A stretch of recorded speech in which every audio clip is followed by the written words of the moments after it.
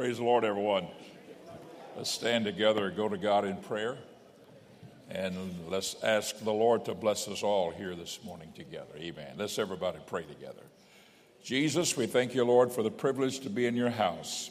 Thank you, Lord, for this wonderful Sunday morning that we can come to lift up your name, glorify you in all things, Jesus. We ask you to bless this Bible study here this morning. We ask you to bless the morning worship service. We ask you to touch our lives and our hearts, God, with your wonderful truth and the word of God. We glorify you in all things. In Jesus' name we pray. Amen. Turn to your neighbor, shake their hand, greet them in Jesus' name. Tell them they look nice. Amen. God's people are the best looking people on earth. Praise God. And I was out last Sunday and back this Sunday. I think the previous Sunday before that I was out. I was out of town at that time. And so it's sort of been sort of a hopscotch situation here in our Bible study series that we have going now, which is in the book of Romans. And the book of Romans is a very interesting book. And we have talked about it before, how that it is one of the epistles that Paul wrote, epistle meaning letters. It's one of the epistles or letters that he wrote to one of the churches, which is the Roman church, stating and explaining things about how it's possible that we who are Gentiles can be saved. Of course, Paul was a Jew, but he wrote to the Gentile church. And he called himself, of course, the apostle to the Gentiles. And so he wrote in certain books. Romans was one of them, Ephesians another, Galatians another book, in which he spells out the concepts of Christianity and how it's possible that we can be saved.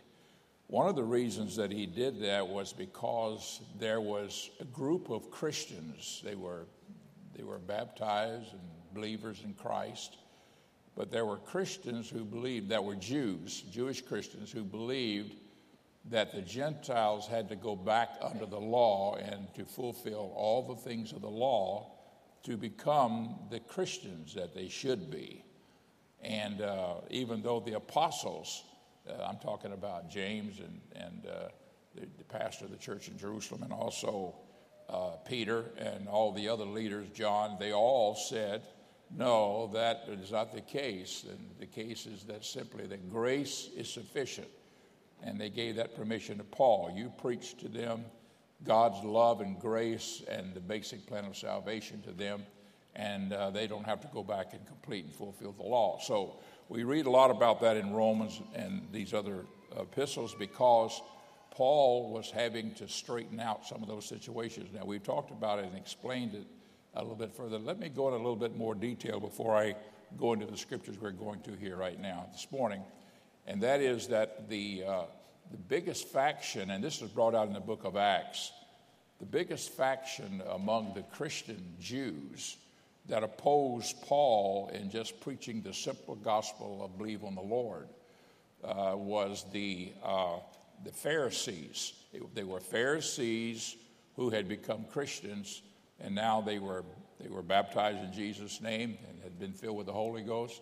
But they still held to some of those Pharisaistic views and ideas that they had.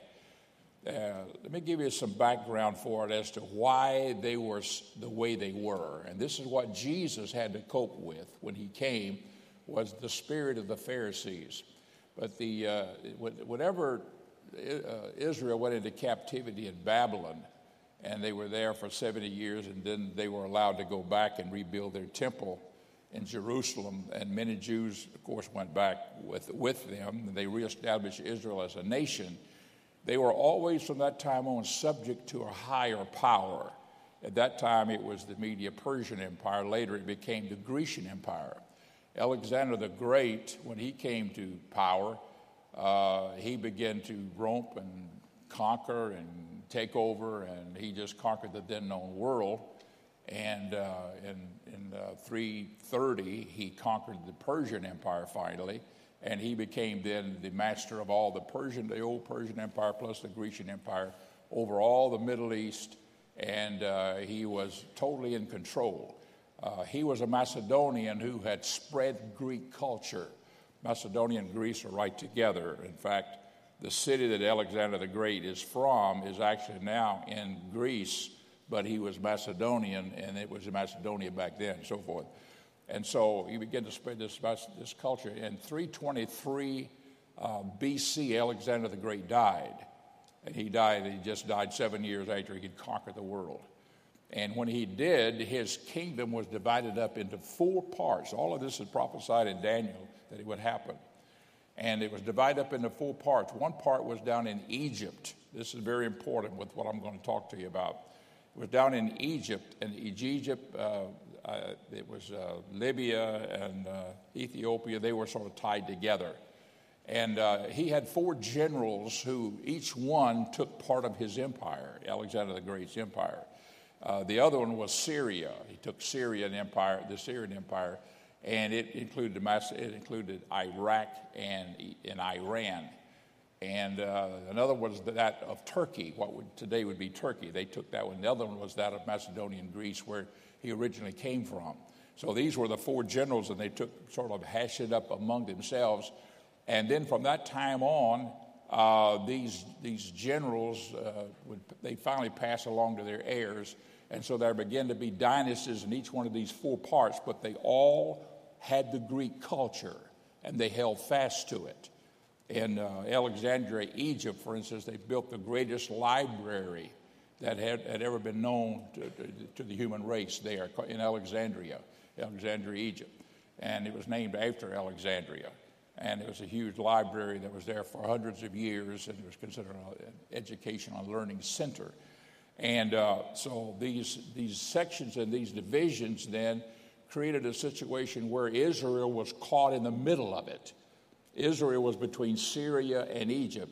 Syria on its north side, Egypt on the south, just like it still is today. And Israel was, but it was not controlled by that Greek culture. And what happened was that the Greek culture in Egypt and in Syria and what is today Turkey, and what was later to be, what was now today, of course, Greece and Macedonia, that Greek culture began to expand, and it was called Hellenism.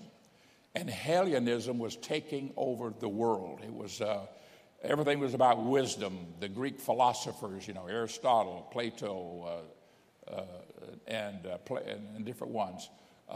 They began to come up with different ways of thinking and how to approach ideas and many things. And so they were all wrapped up in this thing about wisdom, getting wisdom.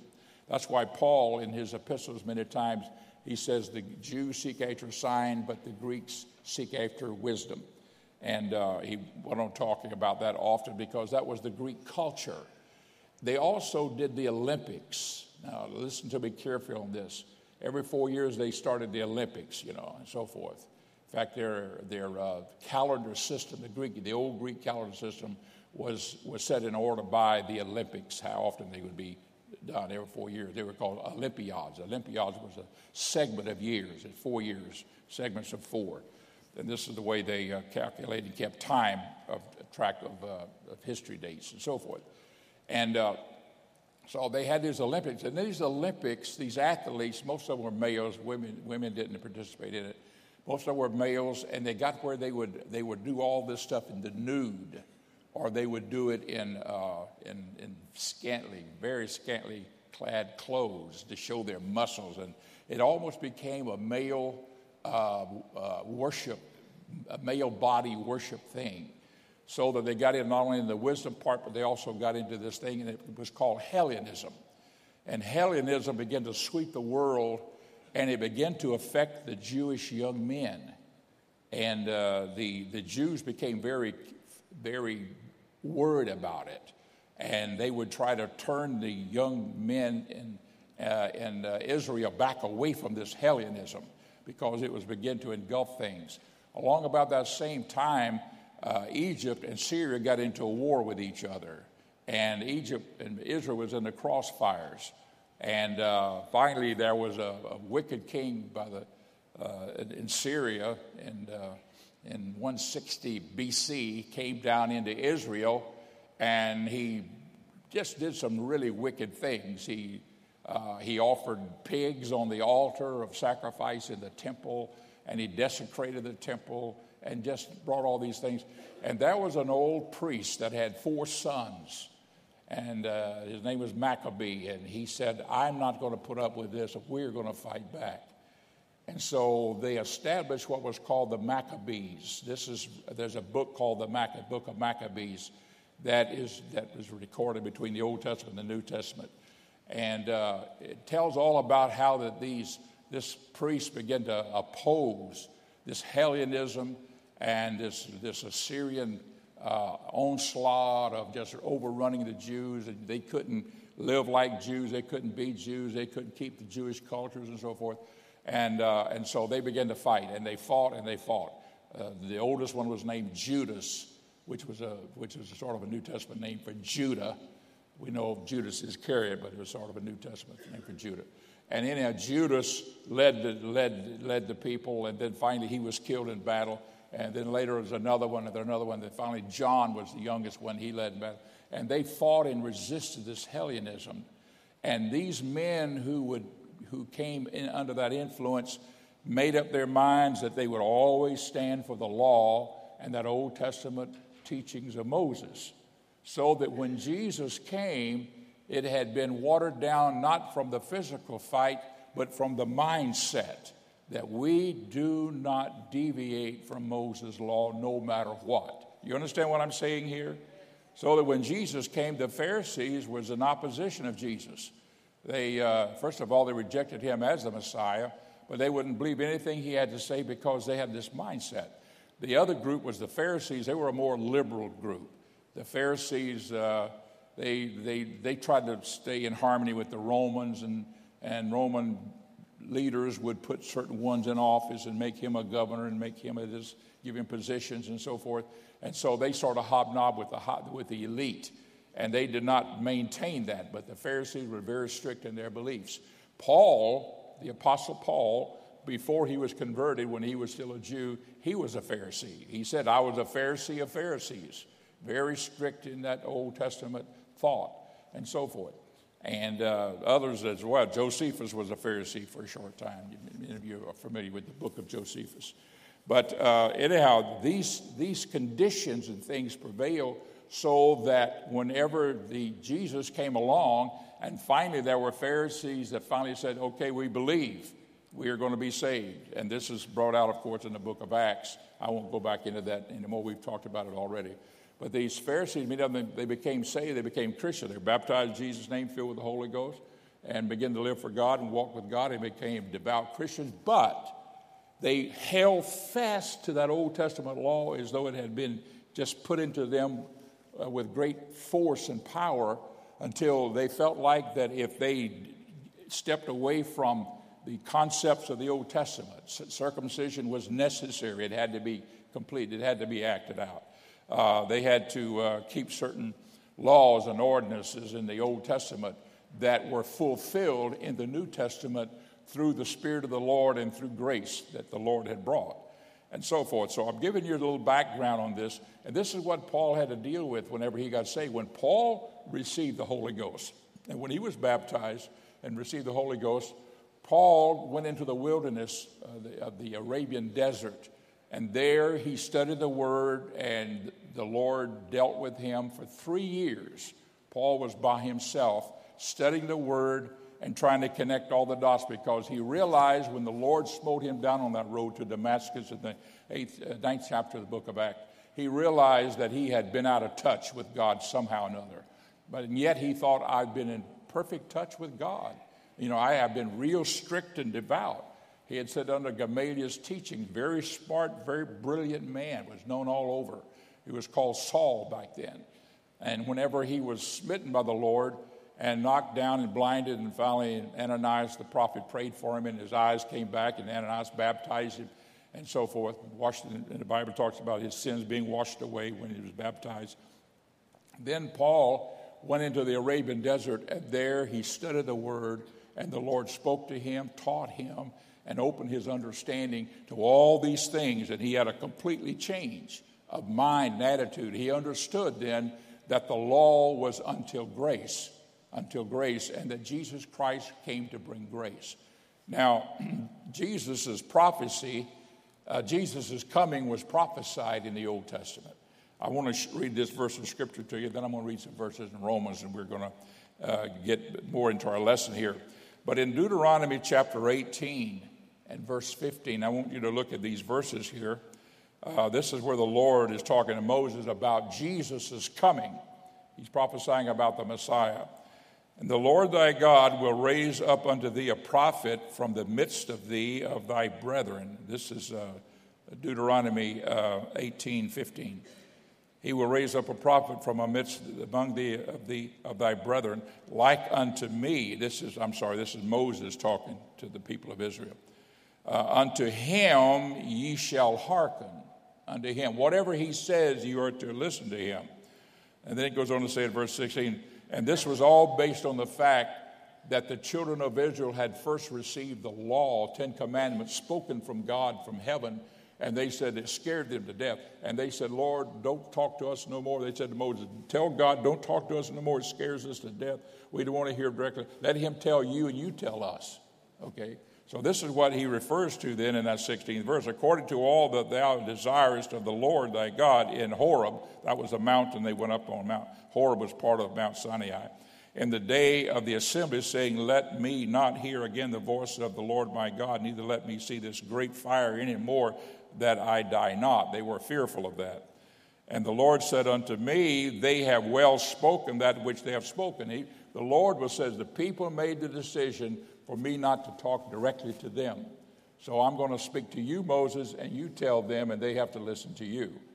And so when Jesus came, it would be the same way. Do you understand what we're saying? And the Lord said that right here. So he says, when this prophet comes, he's going to speak, and you have to listen to him. Just like you had to listen to Moses, you have to listen to him. Now, this was in the Old Testament scriptures, and every Jew knew it was there or should have known it was there. Every Pharisees especially, since they felt themselves to be very religious. And it says in the 18th verse, and I will raise them up a prophet. He repeats it now. I will raise them up a prophet from among their brethren like unto thee, speaking now to Moses, God speaking to Moses, and will put my words in his mouth, and this is referring to Jesus Christ, and he shall speak unto them all that I shall command him. And then the 19th verse says, and it shall come to pass that whosoever will not hearken unto my words, which he shall speak in my name, I will require it of him. All right, so what is being said there is that I'm going to send a prophet one day, and that prophet, of course, was Jesus Christ. Jesus Christ was not only the Messiah, he was a prophet as well. He was everything.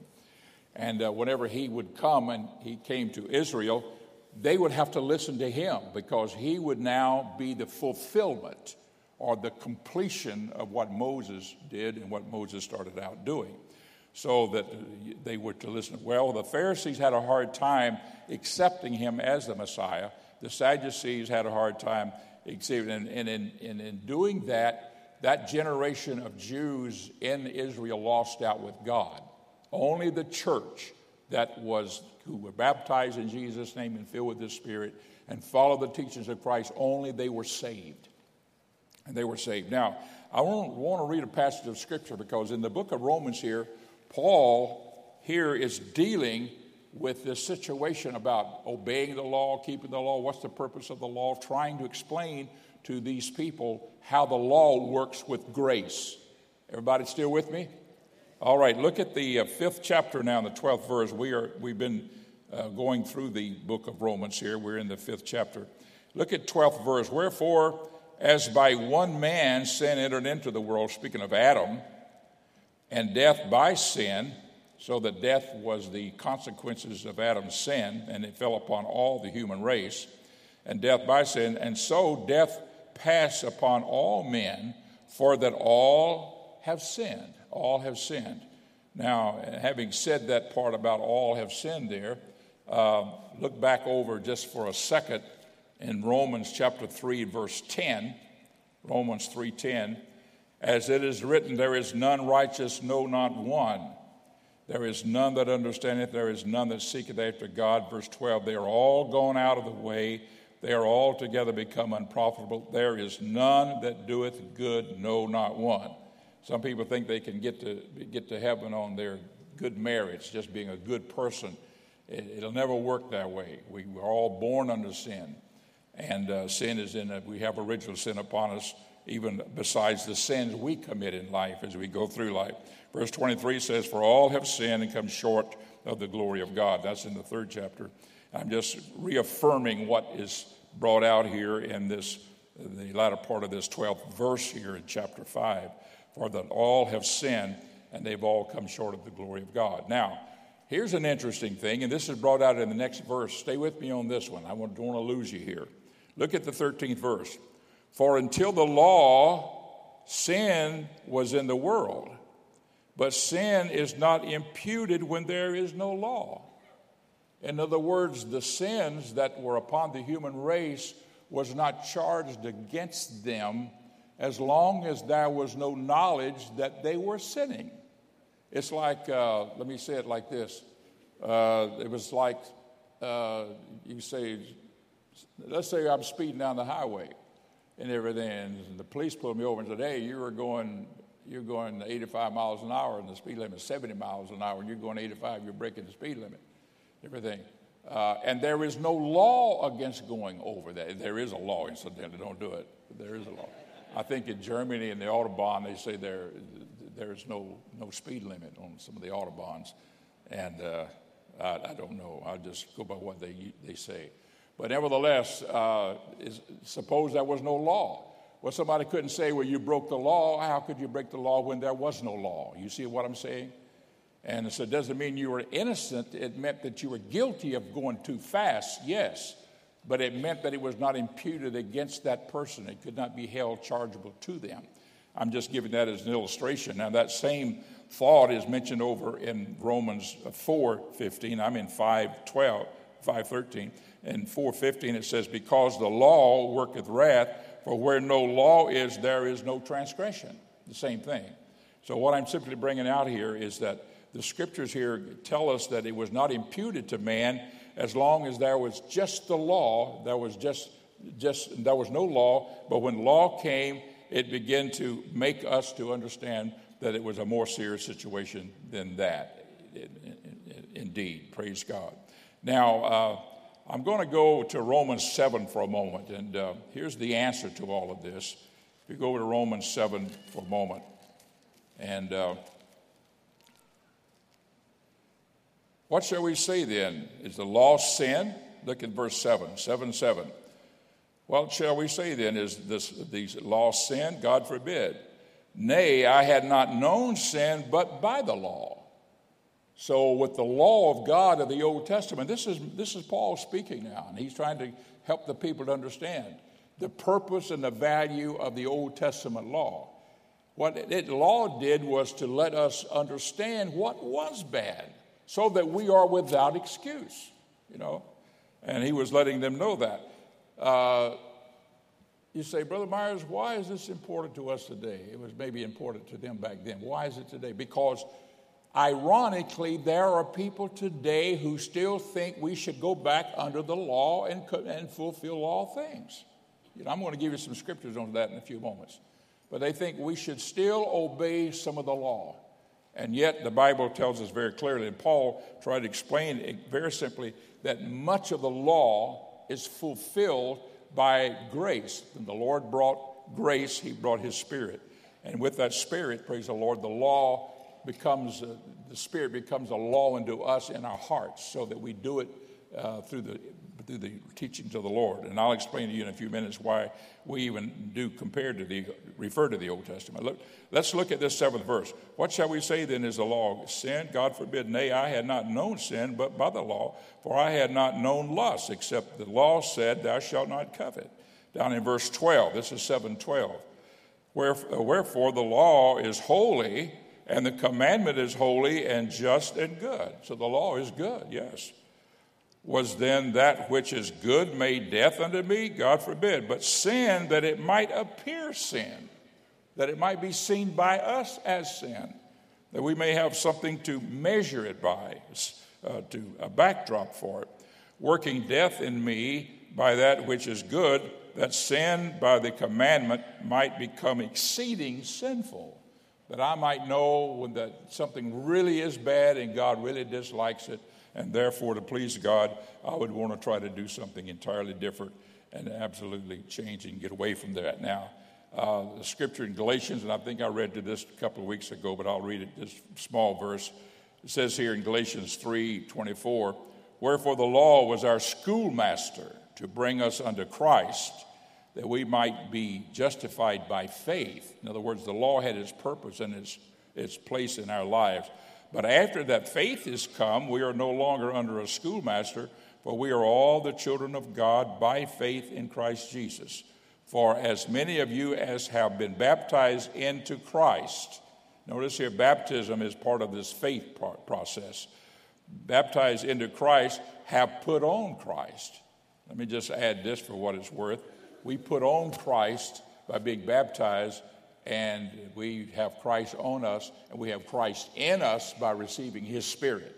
When we receive His Spirit, the Holy Spirit. When you receive the Holy Ghost, the Holy Spirit, there's only one Spirit by which we're all baptized into one body. That Holy Spirit, when it's in us, Christ is in us. And whenever we're baptized, then we are in Christ. Praise the Lord. Everybody say praise the Lord.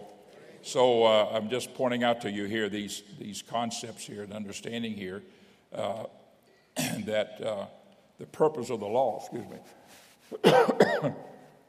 Now, let me show you something in the scriptures here. When Jesus came, He brought grace. Grace came to the world. Thank God for the grace of God. You know what the grace of God is?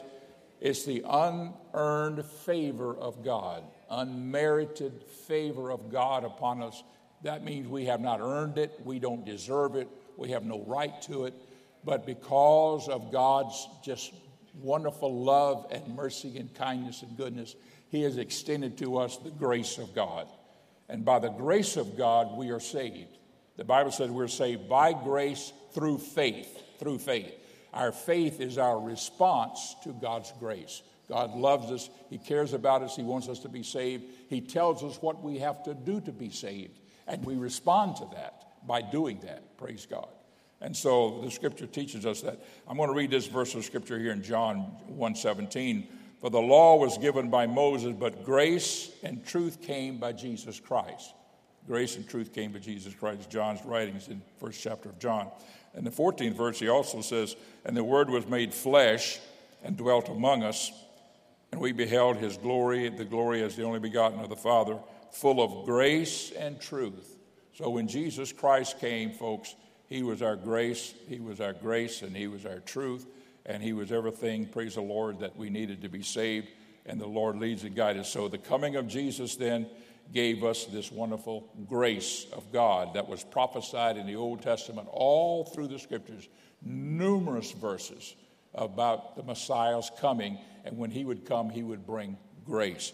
What I'm pointing out to you here, this is what Paul was dealing with in his day, and what we still deal with a lot in our own day, is that the Old Testament, praise the Lord, is fulfilled by the grace of God, God's grace. Grace is Calvary. Jesus going to Calvary, dying on the cross for our sins, that's the grace of God. The blood that was shed that purchased our salvation. The blood was the price. It was the atonement. That was the price paid. That, praise the Lord, is the grace of God. God's love toward us. The moving of His Spirit toward us. How many of you, I don't know if I should ask for a show, I will. I'll ask for a show of hands. How many of you remember when you maybe first time or second time or sometime in your first visit to a church, Pentecostal church, or sometime in your life in a worship service, you felt the presence of the Lord and you had there's all kind of hands, and I did. You came to church and you were just sitting there, and you're just observing maybe, or you're watching the show, all that they say, just watching people worship God. But you feel something. Now, what is that? That is the grace of God working on us. That's the Spirit of God working. But that is God's grace and His love and working toward us and saying to us, I want you to be saved. I want to save you. Praise God. And so this is what the grace of God is all about. And the grace of God is a great and powerful thing and a wonderful thing that God gives us. Now, I want to bring out something to you because there are those who would pervert this wonderful grace of God. They would pervert it. And they would say, oh, no, we've got to be like the Pharisees. We've got to go back and pick up things of the law. Let me give you some verses of Scripture. Everybody still with me? Go to Galatians, if you would, chapter 1, Galatians 1. Look at this verse of Scripture with us. I'm going to read 1:6. And this is where Paul was writing to the Galatians who themselves were trying to pervert them and get them back under the law. There were Jewish Christians who went up there, followed Paul and other disciples that had converted these Gentiles, and they had converted them. It wasn't a thing like, you got to lay down sin, you got to don't commit adultery and don't commit fornication and don't lie and steal. It wasn't that kind of thing. It was go back under the law and do the works of the law, and keep the law and so forth. And here's what Paul says here in Galatians 1:6. I marvel that you're so soon removed from him that called you into grace of Christ into another gospel. In other words, you've gone into something else, not that you were originally in. You're removed from that. He said, which is not another, but there is some that trouble you and would pervert the gospel of Christ. So anything that leads us away from the basic truth of the teachings of Christ is a perversion. He goes on to say, but though we or an angel from heaven preach any other gospel unto you than that which we preach unto you, let him be accursed. And then he repeats it in the 9th verse, as we said before, so say I again, if any man preach any other gospel unto you than that ye have received, let him be accursed. He was saying that what I preached unto you is the way it is, and it'll always stand that way because God doesn't change. Jesus is the same yesterday, today, and forever. And what Paul preached unto them is very easy to understand. We won't do it now, but we can go to the 19th chapter of the book of Acts, where Paul went to Ephesus and found certain disciples of John who had been baptized unto repentance.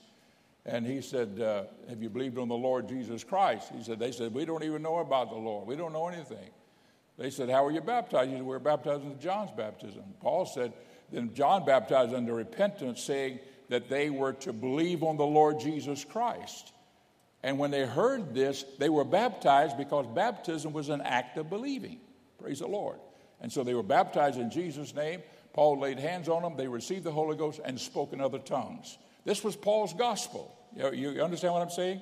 It's the same thing that Peter's gospel was, that Peter preached on the day of Pentecost. You repent, be baptized, every one of you, in the name of the Lord Jesus Christ for the remission of your sins, and you shall be filled with the Holy Ghost. The same gospel that Peter preached to the Gentiles as well as to the Jews. And that was that they were to be baptized in Jesus' name. And, of course, those Gentiles, Cornelius' household, in the 10th chapter of the book of Acts, they were all baptized in Jesus' name and filled with the Holy Ghost, speaking in other tongues.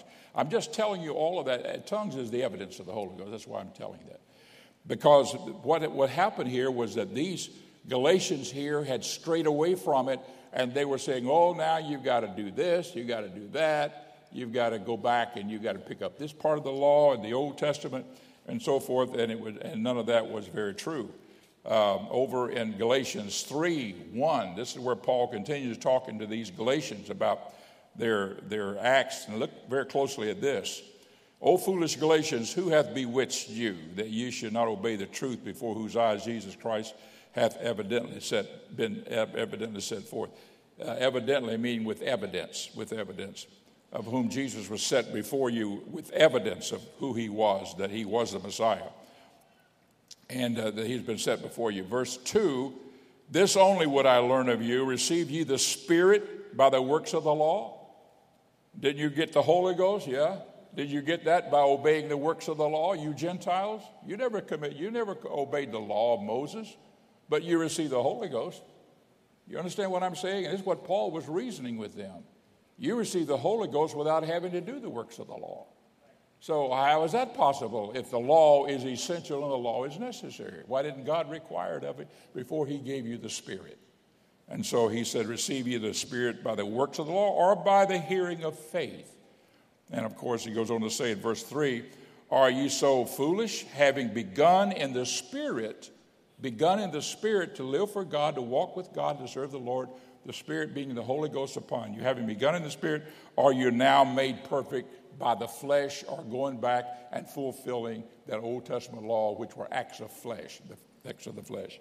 Then he goes on to say down in verse 5, he therefore that ministereth unto you the Spirit and worketh miracles among you, doeth he it by the works of the law or by the hearing of faith? In other words, and I'm saying all this for a purpose, for a reason, because there are people who will get saved sometimes, and they'll go back and they'll think, you know what, I got to go back, and somebody talks them into something. You've got to complete some of the acts of the law. You've got to worship on the seventh day. We'll talk about that in a few moments. You got to work on the seventh day. The seventh day is the Sabbath, not the first day of the week, not Sunday, and everything else. Oh, okay, we got to go back and do that. Or you can't eat certain meats anymore. You can't eat catfish. You can't eat pork. Can't eat lobster. Can't eat shrimp. Forget all that. You got to eat just filleted fish. Certain kinds of fish, and so forth. And so they go back under the law, because under the law, that's what was required of the Jews under the law. And so I'm just saying here that there are those who start out in the Spirit, start out in the church and the body of Christ, and then they wander off into these other things, and then they start saying, oh, there's more yet to come. No. If you receive the Spirit of God and you've got the Holy Ghost in you, and you're walking with the Lord and you're living a holy life and clean before God, praise the Lord, there's no reason to go back and try to keep the law. And Paul talks about all of that, He talks about it. So he goes on to say here in this verse, he says here, I'm reading here in verse 5, it says, among you doth he it by the works of the law or by the hearing of faith? Even as Abraham believed God, and it was accounted to him for righteousness. Verse 7, know ye therefore that they which are of faith are the children of Abraham. So we're the children of Abraham, not through the flesh, but through faith, because he's the father of faith. We're the children of faith. And this statement about being the children of Abraham, or the seed of Abraham, or of Abraham, is found several places in the epistles where Paul refers to all of that. I'm going to read one other verse here. This is in 4:9. But now, after that ye have known God, or rather are known of God, how turn ye again to the weak and beggarly elements, whereunto you desire again to be in bondage? And then he refers to one thing here: ye observe days and months and times and years. In other words, you go back to trying to keep all of the feast days and the holidays of that Old Testament, which was really Israel's requirement from God, because he had brought them out of Egypt, and it was connected with Israel only into their land that they went into. And so all of these things he was saying to them, he said these things and so there are certain people that would pervert the word of God, and they would try to say, no, this is what we should do, and this is how we should do here, and so forth. Let me give you a scripture here in Romans 14 a moment.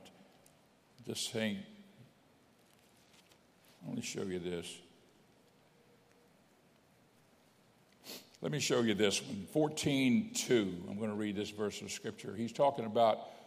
Paul's talking about people who try to get us to go back and eat certain meats and live. I know there's a guy that was in this church for a while, and then now he's gone off, and now he keeps contacting people. They got cell phone nowadays, and they contact me. Oh, you got to get back to the law. You got to obey the law. And yet the Bible is so plain on it. When you've got the Spirit and you've got the Holy Ghost, you don't need to go back under the law. I'm going to read this to you. This is Romans 14:2. For one believeth that he may eat all things. That's me, you. You like lobster? Eat all you want. I'm serious. Another who is weak eateth herbs. Some of them don't believe you should eat any kind of meat. I can show you the 18th chapter of Genesis where the Lord sat down with Abraham and ate a calf, ate beef, beef for dinner. God Almighty was in the angelic form with two other angels. They sat down and ate beef with Abraham. I can show you the Bible where Jesus ate fish. Amen, that's meat. All right, let me finish up this verse. Verse 3, let not man that eateth despise him that eateth not, and let not him which eateth not judge him that eateth. In other words, Now look at verse 5. This has to do with the days. One man esteemeth one day above another. As they say, it's got to be the seventh day, it's got to be the seventh day, it's got to be the seventh day. No, it doesn't. I can show you in the scriptures where that the early church, and people who do believe in the Sabbath, I have no problem with it. God bless them. Many of them I know a lot of them. They're good friends of mine, and they're wonderful people. But I'm just saying this doctrinal truth doesn't mean that we have to do it, you know. I asked one fellow one time, I said, do I have to worship on the seventh day to be saved? He says, no. I said, then fine, leave me alone. I'm happy the way I am. If I don't have to do it to be saved.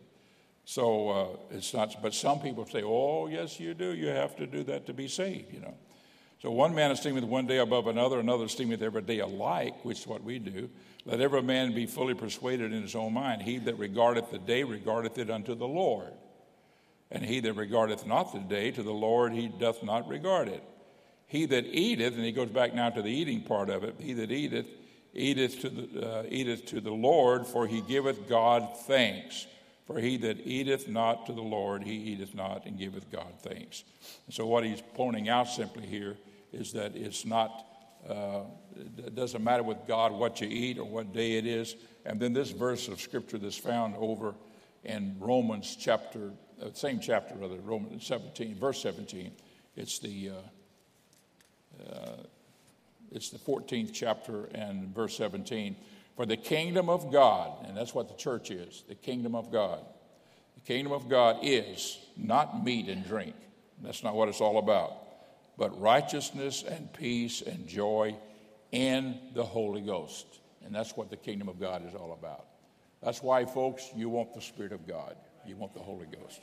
You don't have to go back and fulfill the law, complete the law, and obey the law, and so forth. It says over down in verse 20, for meat destroyeth not the work of God. In other words, whatever kind of meat you eat.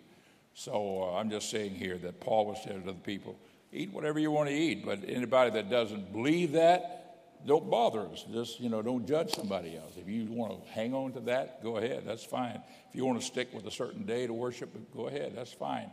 But we who understand, we know that God does not esteem one day higher than another. Praise God.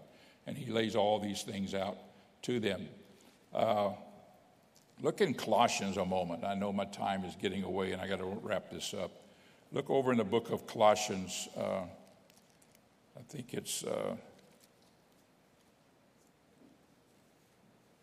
where is it? Yeah, that's a good question. Now it's in Colossians 2:16. Colossians 2:16. Here we go. Let no man therefore judge you in meat or in drink or in respect of an holy day. This is another scripture that Paul wrote in Colossians, not Romans this time. Let no man therefore judge, or not in Galatians either. Let no man therefore judge you in meat or in drink or in respect of any holy day or of the new moon or of the Sabbath. And he states that here emphatically. And then to finalize this part and just wrap it all up here, he says over here in 1 Timothy chapter 4 and verse 3, why are you saying all this, Brother Myers? Because I want to give you a lot of scriptures to understand this is not just a little statement, slight statement. It is emphatically in the Bible. And so in chapter 4 and verse 3, he says there will be those who will come, in verse 2, speaking lies and hypocrisy, having their conscience seared with a hot iron, forbidding to marry, and that did happen, forbidding marry and commanding, notice that, commanding to abstain from meats which God hath created to be received with thanksgiving of them which believe and know the truth. For every creature of God is good and nothing to be refused, if it be received with thanksgiving. That's why we pray before we eat. And always say, God, sanctify the food. Praise the Lord. I don't care what it is, it's sanctified when you pray. And it says it right here. We have Bible. I have Bible here for it, So I trust in that. So for every creature of God is good, nothing to be refused. For it is received with thanksgiving. Verse 5, for it is sanctified by the word of God and prayer. Praise God. So what I'm pointing out to you here is that these scriptures are all given to us that we might understand and might know that the Lord, praise the Lord, has given us the right to eat meat, worship in the holy day. When somebody says, oh, you've got to worship on the seventh day now. You can't eat certain meats and so forth. No. The Bible is too plain and too clear. I want to close with this, and I've got just a couple of minutes here. What is the purpose then of the law? Why did God give us the law in the New Testament? To us today, what's the purpose then of the Old Testament? And let me just give you a couple of scriptures on it, and we'll wrap this up then. I want you to go to 1 Corinthians, if you would, for a moment. 1 Corinthians, go to Romans 15. Let's do that one. Sorry, I keep our folks up there jumping around. Look in 15:4. 15:4. For whatsoever things were written aforetime were written for our learning. This is why they are there, that we through patience and comfort of the Scriptures might have hope. Paul is saying the purpose of the law, and he's going back in Romans here where he's talking about the purpose of the law. It's to give us hope, and it's to give us learning, and that we might understand a lot of things that perhaps we do not understand. I'm reading also in 1 Corinthians chapter 10, verse 6. It says here, now these things were our examples, or ensamples as the word says here. It means examples. These were given as our examples to the intent we should not lust after evil things as they, that is the Jews of the Old Testament, lusted after. And then he goes on and talks about it down at verse 11. Now all these things happen unto them for ensamples or examples, and they are written for our admonitions, upon whom the end of the world are come. And these things are put here to tell us what we should do, what we shouldn't do as examples. So the Old Testament, all the actions of the Jews are examples to us. I was preaching here some time back, not here, somewhere else I think it was, and I referred to this. I said, when Israel went into Canaan's land, the Lord said, drive out the heathen, drive out the heathen. And drive out the heathen, and the land should be yours. But they never drove out the heathen. They allowed certain different ones, little pockets here and there, to remain. And they were a plague and a torment to Israel, all Israel's existence in the Old Testament. You read about it. It's there. Because they never completely did what God told them to do. Now, what's that got to do with us today? For you and I, when we get saved, we come to the Lord, there are things we have to give up. Some of us have to give up drinking. Some of us got to give up drugs. Somebody else has to give up, porno. I'm just speaking plain here. Somebody else has got to just give up bars and honky-tonk or whatever it is. I'm old-fashioned. I use old names. Places, nightclubs, what they call it, clubs that you may go to, you have to give them up. But if you don't, if you say, oh, well, I'm just going to keep a little bit here. I'm going to drink. I'm going to have a beer at the end of the day anyhow, I'm not going to give up my alcohol totally. You know what I mean? And you allow that to remain in your life, it'll always be there to give you trouble as long as you try to walk with God. You understand what I'm saying? Now, that's the ensample or the example that I'm giving you that Paul talked about, that we take the Old Testament, just like, for instance, the children of Israel coming out of Egypt. When we got saved, we didn't come out of Egypt, but we came out of the world. So just as they had to leave Egypt behind and leave it all behind and come out from it, we have to come out of the world and leave the world out there. Amen. I'm talking about the spirit of the world, the spirit of the age, and all the stuff that they throw. So that we come to the Lord, that we can walk with Christ, and we can receive His love, His goodness, His grace, His kindness, and all the things that God has for us, praise the Lord, in this life that is over and above all of that stuff that is out there in sin. Amen. Aren't you glad you know the Lord? Aren't you glad for His word and His truth? Let's stand together and let's lift our hands and praise Him and worship Him together. Lord, we love You today. We thank You for Your blessings and goodness, God. We thank You, Jesus, for this wonderful class today. We ask You to bless our morning service, touch our lives and hearts. We thank You for Your presence and power. In Jesus' name we pray. Amen.